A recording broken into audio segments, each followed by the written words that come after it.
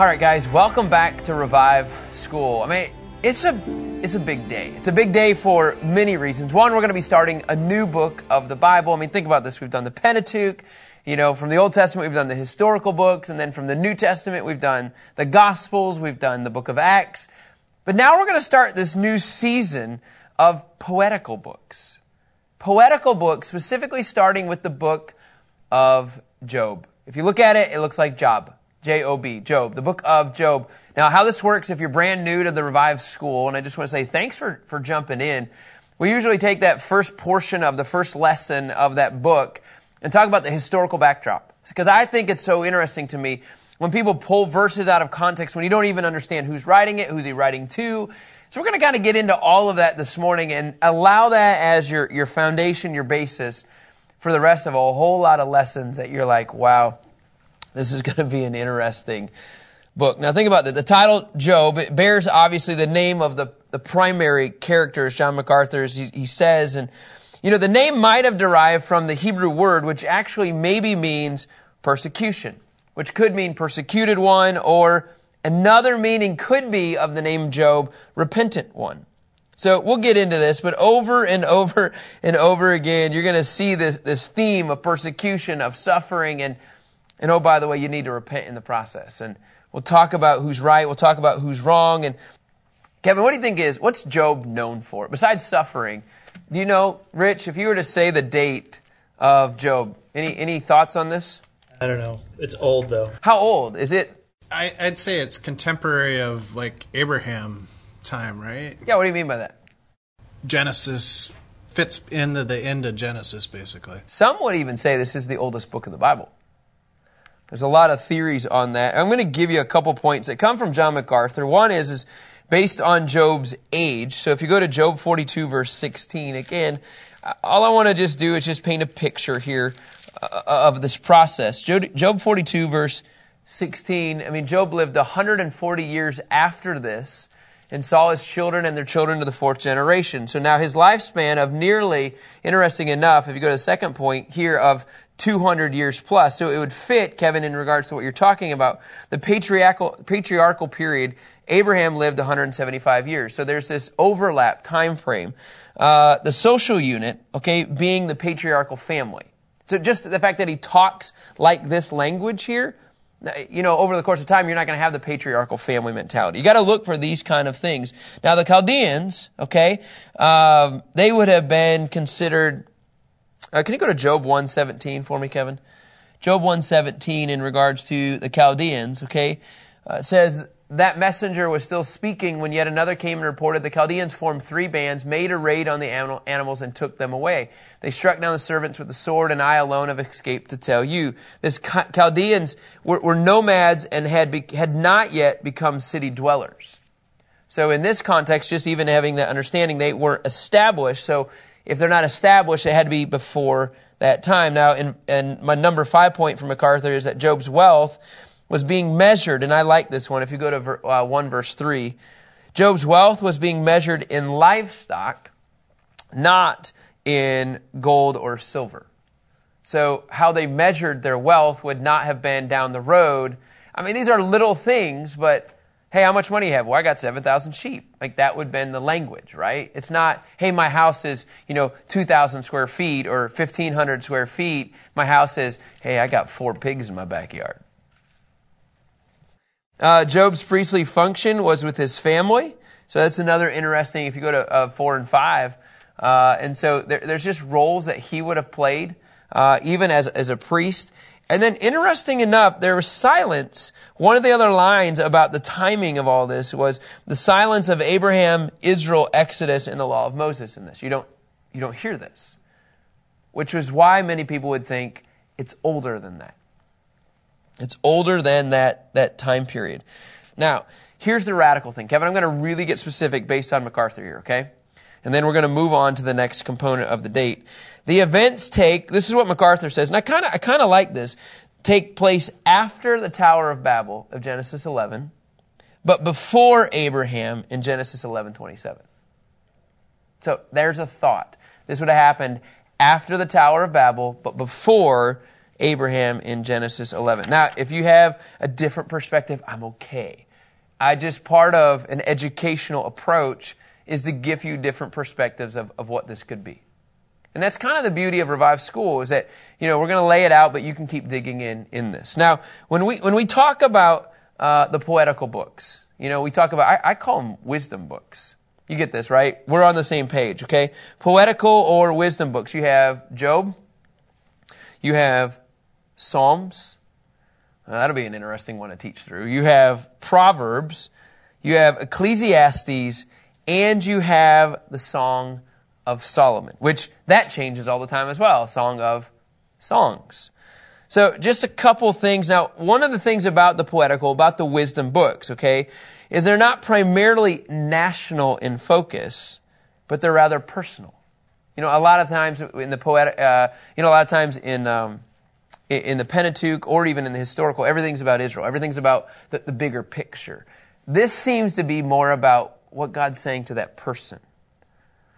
Interesting enough, you're going to have some theological and deeper meanings of life in Job, in Ecclesiastes, and some Psalms, but then you're going to have practicalities of life in the Proverbs, Song of Solomon, and the Psalms as well. So there's a lot of different angles, bigger picture, but with wisdom books or poetical books, that's what you're going to find in the book of Job. Now, I want to just kind of walk through, okay, before we kind of jump into some of the teaching, the major realities of Job, okay?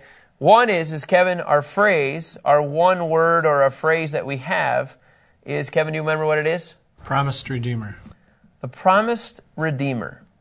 Now, why this is really important is because what you're going to see is there's a whole lot of, and I think this painting already describes pain and suffering is coming.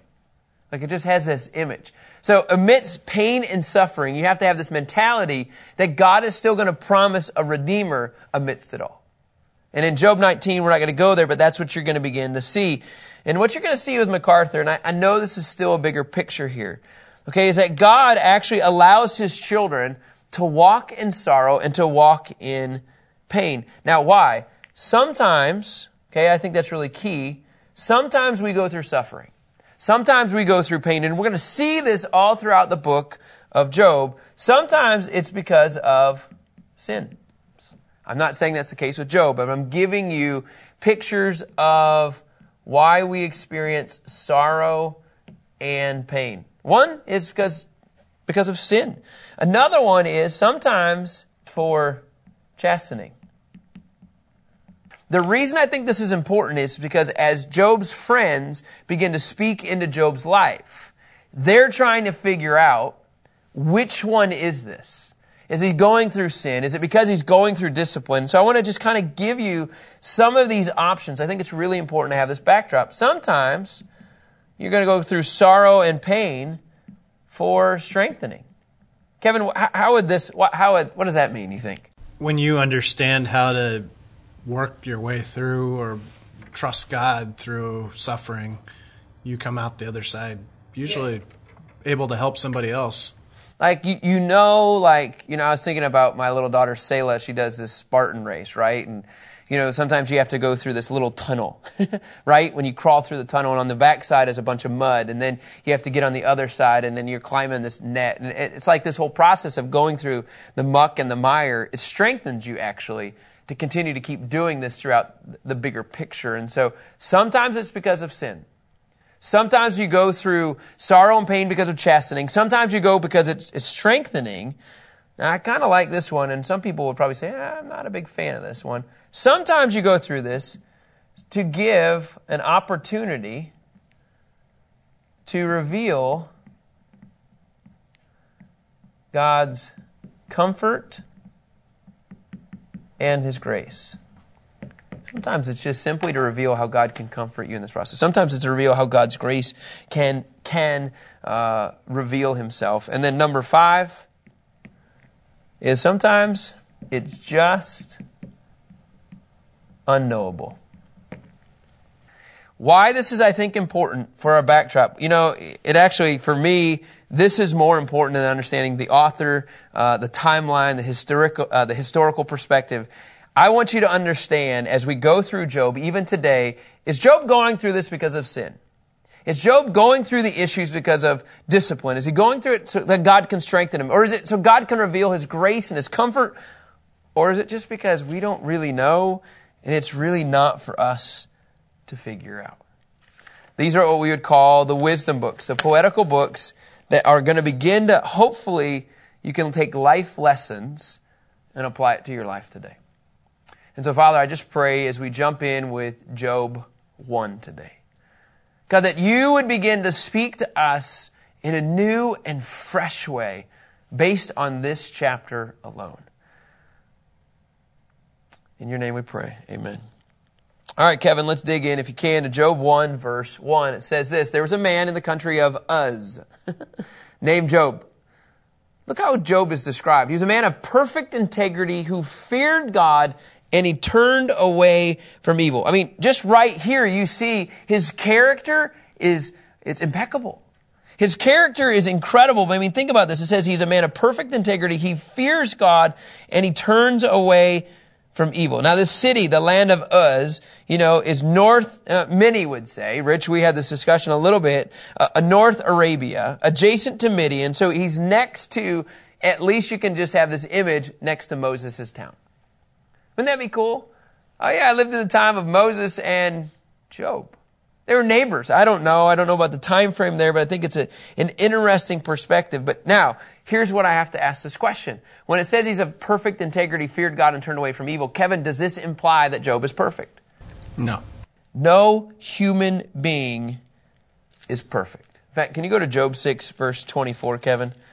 Job 6, verse 24, just so we're on the same page here. It's kind of interesting. He says, teach me, and I will be silent. Help me understand what I did wrong. Job has no problem telling me. In fact, if you go to Job 7, verse 21, Job's going to have this mentality of like, look, man, I have issues. I get that. Job 7:21 says, why not forgive my sin and pardon my transgression? Why would you say that unless he knows he sins?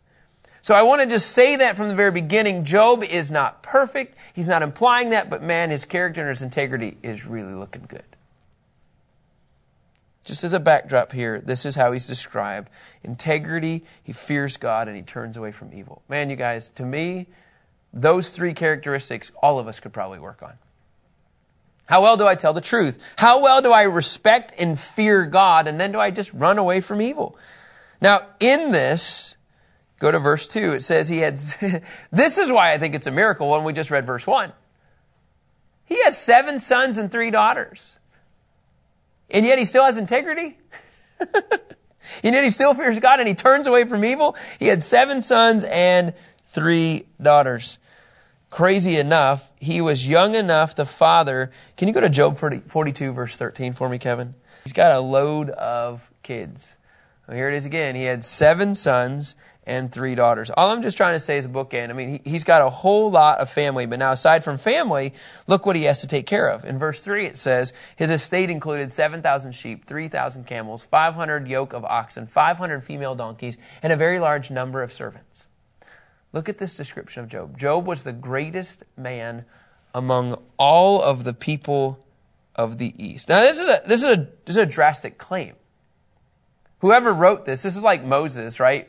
He was the most humble man in the face of the earth. Like that, this is kind of the language that you think. It's kind of like the same language of Solomon in 1 Kings 4:30. I mean, he was the wisest of them all. It makes me think of Jesus describing John the Baptist. This is the greatest of them all. And so, like, there's this language of like, hey, if this writer's elevating Job, Job's probably somebody we should really learn from. In fact, Kevin, you have a great picture here for us. I mean, here is Job's Texas ranch.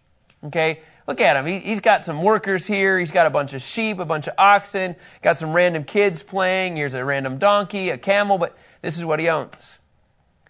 And so to me, the more that God entrusts you with things, it's because you do the small things really, really well. And in verse 4, interesting enough, it says his sons used to take turns having banquets at their homes. How many sons, Kevin? 7. Yeah, and then they would send an invitation to their 3 sisters. You know they actually like each other. They invited the sisters. I don't know. I think this is a cool picture. And it says in verse 5, right? It says, whenever a round of banqueting was over, Job would send for his children and purify them, rising early in the morning to offer burnt offerings for all of them. For Job thought, perhaps my children have sinned, having cursed God in their hearts. This was Job's regular practice. I mean, do you want me to start giving examples of this for my family? You know, it's just kind of like, oh, God, did my daughter just say that? Oh, my goodness. Did Jude? I'm combining all this stuff. It's like Job was so intentional that he wanted his family to walk in integrity. He wanted them to fear God, that he's even acting like a priest, Kevin. He's even acting like a priest and actually bringing forth burnt offerings because just in case his children have sinned, just in case, even though they're not saying out loud they're cursing God, he wants all of that to be taken away. And this is a regular practice. This is a regular discipline of confessing and repentance on behalf of his family. I love this image. Not only do they get together and eat as a family, but man, he wants to make sure that the Job folks, I don't know what his last name was, I was trying to come up with, the Uzzites, right? Job of the Uzzites, like he actually is coming before the Lord because he wants all of the bases covered. And I don't actually think this is legalistic, you guys. I think this is a true desire of his heart. He wants his family to walk upright. I don't know. I'm going to go there with you guys. Do you guys, I don't. Do you confess to the Lord on behalf of sometimes of your kids' sins? Kevin? I think there's a desire to do that, but there's also a desire that our relationship needs to be, it's personal. So how do you balance that? Your faith can't be their faith. And so Kevin, I hear what you're saying about you wanting them to own this, but at this point, you still want your kids just to walk with the Lord. And I think that's the heart behind this. And so in verse 6, it just says, one day the sons of God came to present themselves before the Lord. Now, this is an interesting dialogue about who the heck is that. One day the sons of God came to present themselves before the Lord, and Satan also came with them. Now, a lot of people would clearly say the sons of God are the angelic hosts. That's kind of where many, many people go. These angelic hosts that are coming before God's throne to render account of their ministry throughout heaven and earth. Like they're coming before him in some form of, as weird as this sounds, accountability. Can I back that up? No, I can't. I'm just trying to give you an image of what this possibly could look like. Nelson's commentary even goes so far as that here you have a heavenly council which is coming before the Lord because the Lord obviously sits as a supreme king and they're coming before him of what they're seeing. Again, please don't take this as dogma. I'm trying to paint a picture here of what many theologians would say. And I do think there's something to this. And I have this image. This is a cool image. There's an image of the courtroom right here. They're coming before the Lord. They're coming before the king, and so is Satan. Now, Satan, we know who Satan is. He is obviously the adversary. I have a little bit of a description here. Satan is in rebellion. He is actually still accountable to God. He originally was an angel of God. He still is in some form.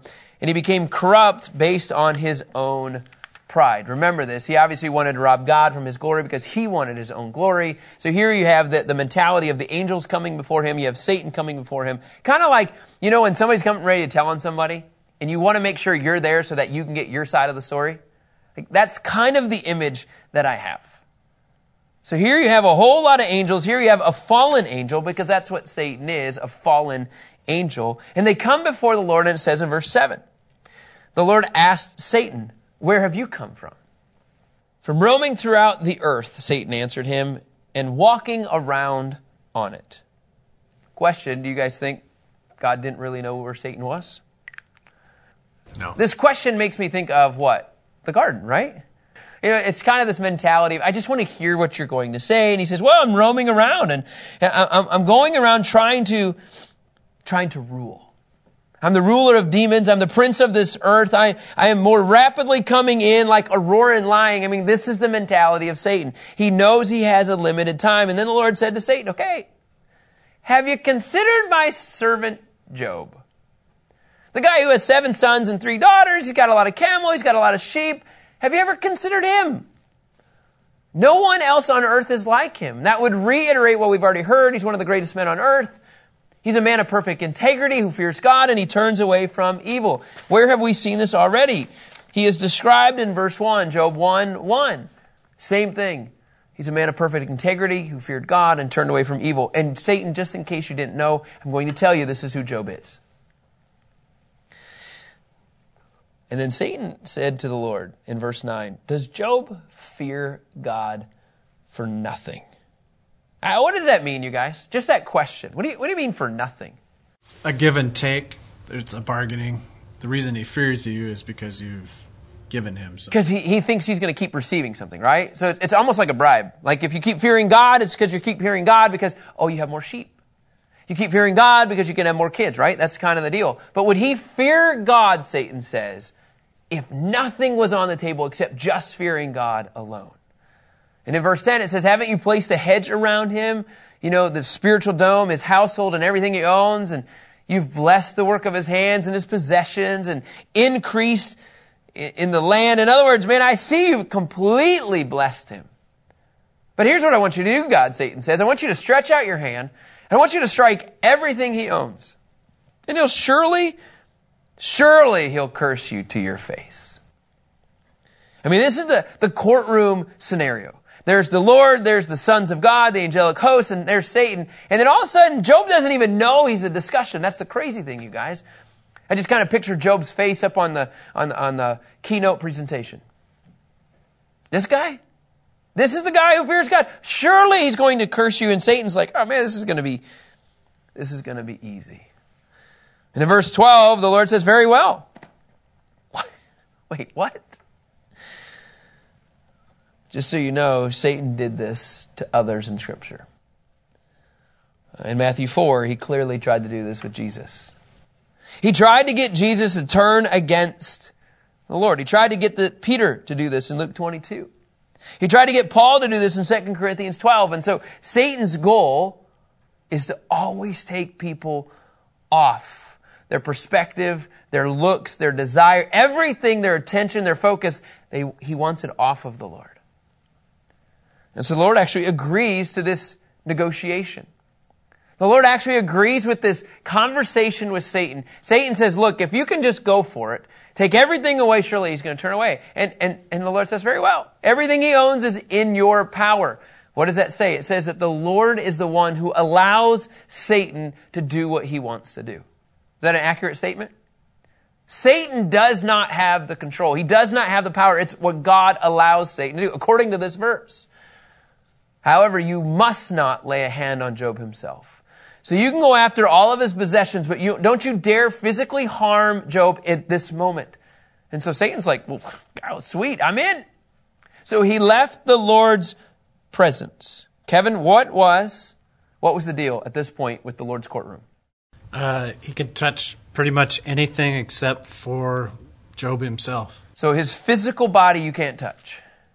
And so here's what happens. 4 rapid disasters are going to come Job's way. So just kind of get ready for this. This deal took place and then boom, here we go. One day when Job's sons and daughters were eating, remember, this is their family time, and drinking wine in their oldest brother's house, a messenger came to Job.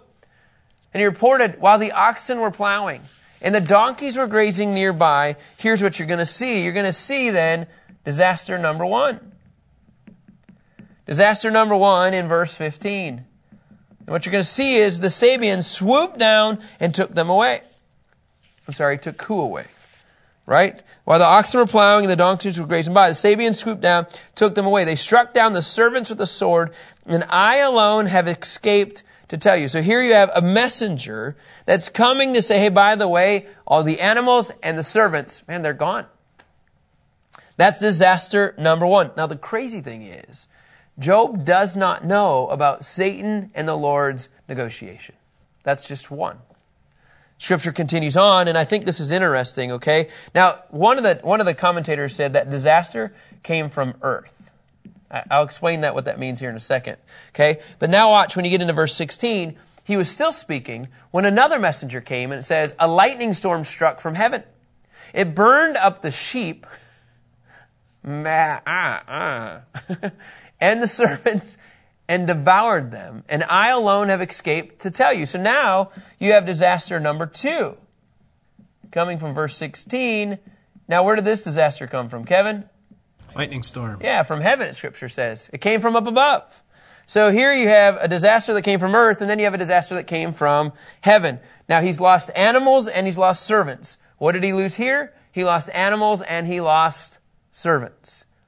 I'm not saying that that's not personal, but it doesn't necessarily, we're not talking family here, and I'm not saying he doesn't know his servants, like all of these people that are taking place, but, it's kind of one of those, that could have just been a fluke. That could have just been, that's kind of weird, but, I think you get the point. Now watch this. In verse 17, here we go again, disaster number 3. Now all of this came from the negotiation, you guys, very simply of the Lord and Satan, the sons of God are there, and Satan said, or God said to Satan, you just can't harm Job.